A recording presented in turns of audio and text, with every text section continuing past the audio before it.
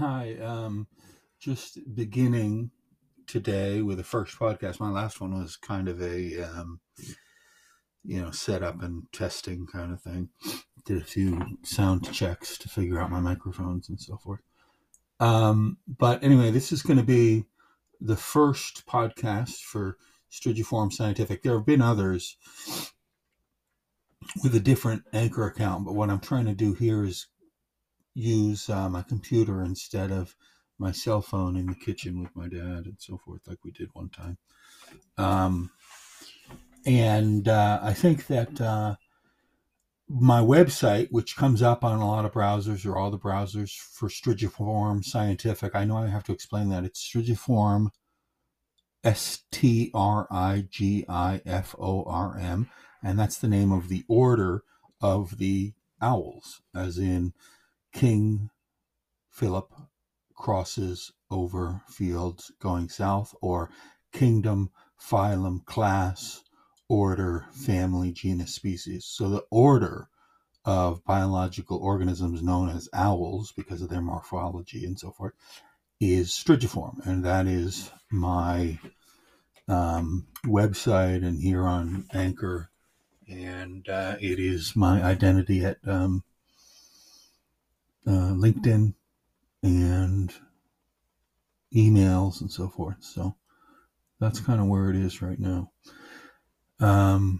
So anyway, I thought that I would just kind of summarize, I guess, and say that my web domain is a history website. That's what, as far as Anchor is,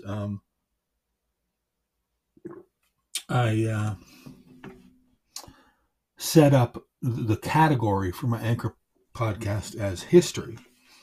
And that's fine, but I don't typically like to say I'm a historian, because I more feel like I'm a natural historian, or at least that I'm a historian with a perspective based upon natural resources. That's what I studied in school. And I've had people say to me, no, we don't study history. And I think that prejudice is pretty common, because when you go into general history studies, there's a lot of warfare involved and so forth. And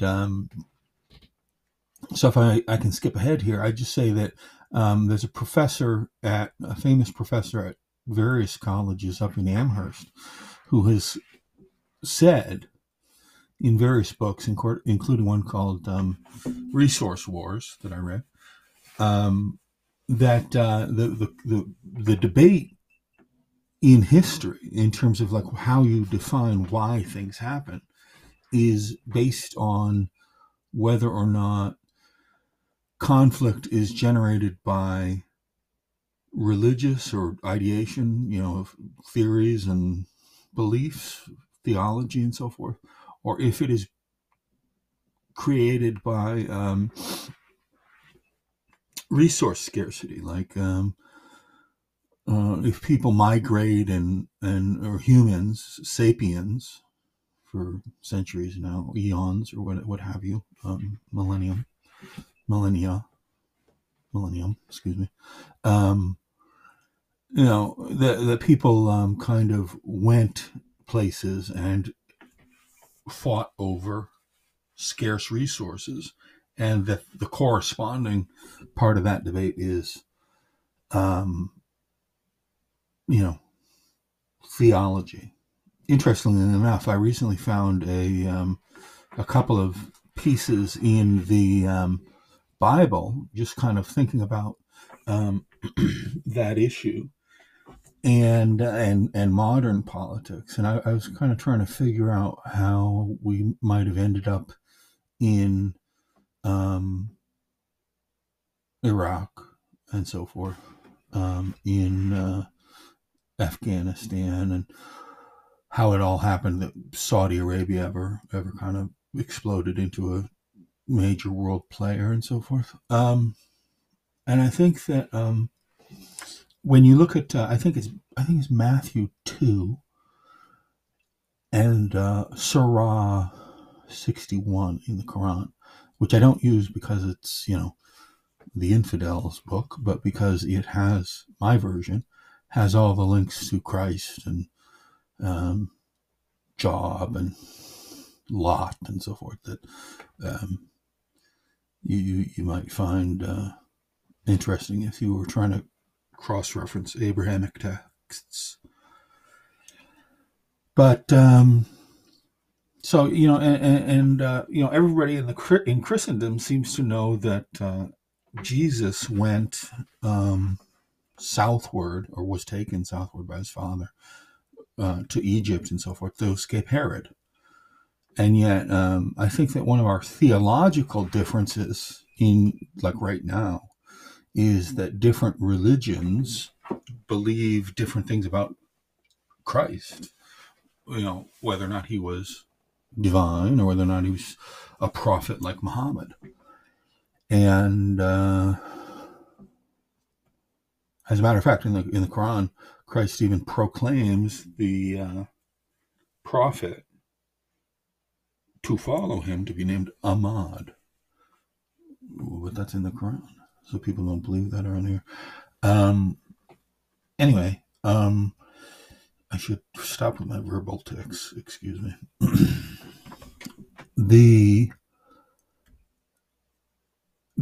What I just said is a difference in theological interpretation of the life of our Savior Jesus Christ, right? But if you look at some of the other things, that book I mentioned a minute ago mentions that the Israelis take something like 10 or 12 times the water per capita out of the Jordan, and as the Palestinians, and then you get to say Iraq, now that Saudi Arabia's been fairly well exploited and depleted. Now we have the Fertile Crescent being the last place on Earth with perfect sandstone sedimentation over organic matter from the right number of, from the Cretaceous extinction event that happened however many million years ago. Whereas the rest of the petroleum deposits in the world either don't have sand or seashell limestone sedimentation over organic matter, but they have, just generally forest and swamplands that have collapsed and been by chance kind of sedimented over, or not even really sedimented over, as is the case with a lot of tar sands or tar mining kind of messes like there are up in Canada and in Siberia and so forth. So, yeah, that's one of the things I like to talk about is raw materials. But it's not always conflict, really. It's sometimes really wonderful things. I mean, there's conflict in the history of the U.S. Great Plains, but today I think America's feeding India and China pretty well, and going to continue to do so. And there's really no reason why we can think that some of the tragedies of the past were really evil things, although I discuss all that, and that's kind of going to be the kind of topic I want to pursue.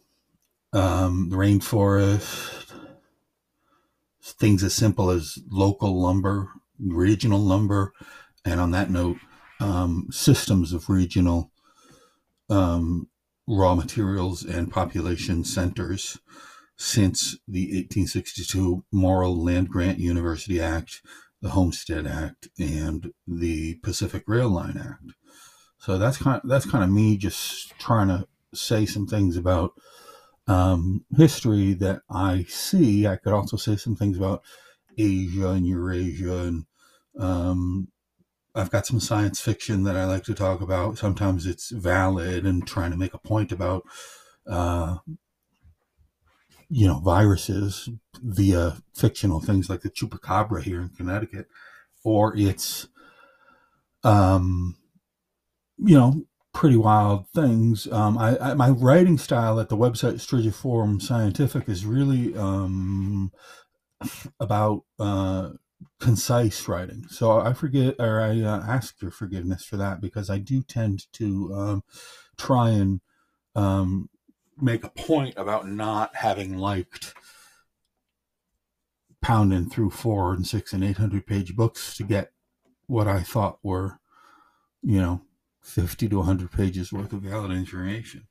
And on that note, some of those big, giant classical history books are great, but sometimes I know I read a lot of the China by Fenby that I talked about, or I don't know if I talked about that today, but Fenby's China I read with in mind the issue of agriculture, and that being in the context of modern society, and anything from the agricultural restructuring of the 50s in China that really destroyed a lot of things and killed a lot of people. But I mean, nowadays the Americans are from the Great Plains sending a lot of durum wheat for ramen noodles and soy product for people in the subcontinent of India. And that gets back down to the geology of there being places where trees grow and places where there are Great Plains and places where there unfortunately aren't Great Plains, and people don't do as well with no food, So, but I'm going to stop because it's just a statement to start about the world and how we have a basis to it that allows us to eat and produce textile fibers and for clothing, and that all is conflict. And there are a lot of stories about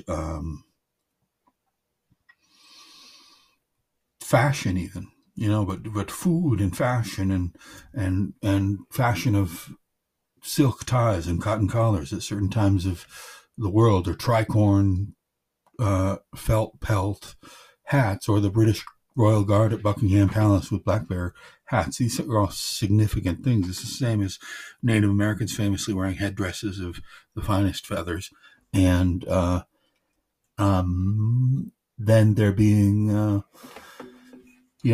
buffalo bone wampum on their chests, and how those things got revolutionized at times by things like the colonial arrival and technologies to drill through buffalo bone, and like drill bits, which hadn't existed, or at the very least pointy steel things with sharpened ends. Who knows what a drill bit was in 1750 or something, or 1850 for that matter. So again, I'm coming up on 13 minutes, and I'm going to cut it off right there. Thank you so much. This is Strigiform Scientific. My name is Simon Flynn.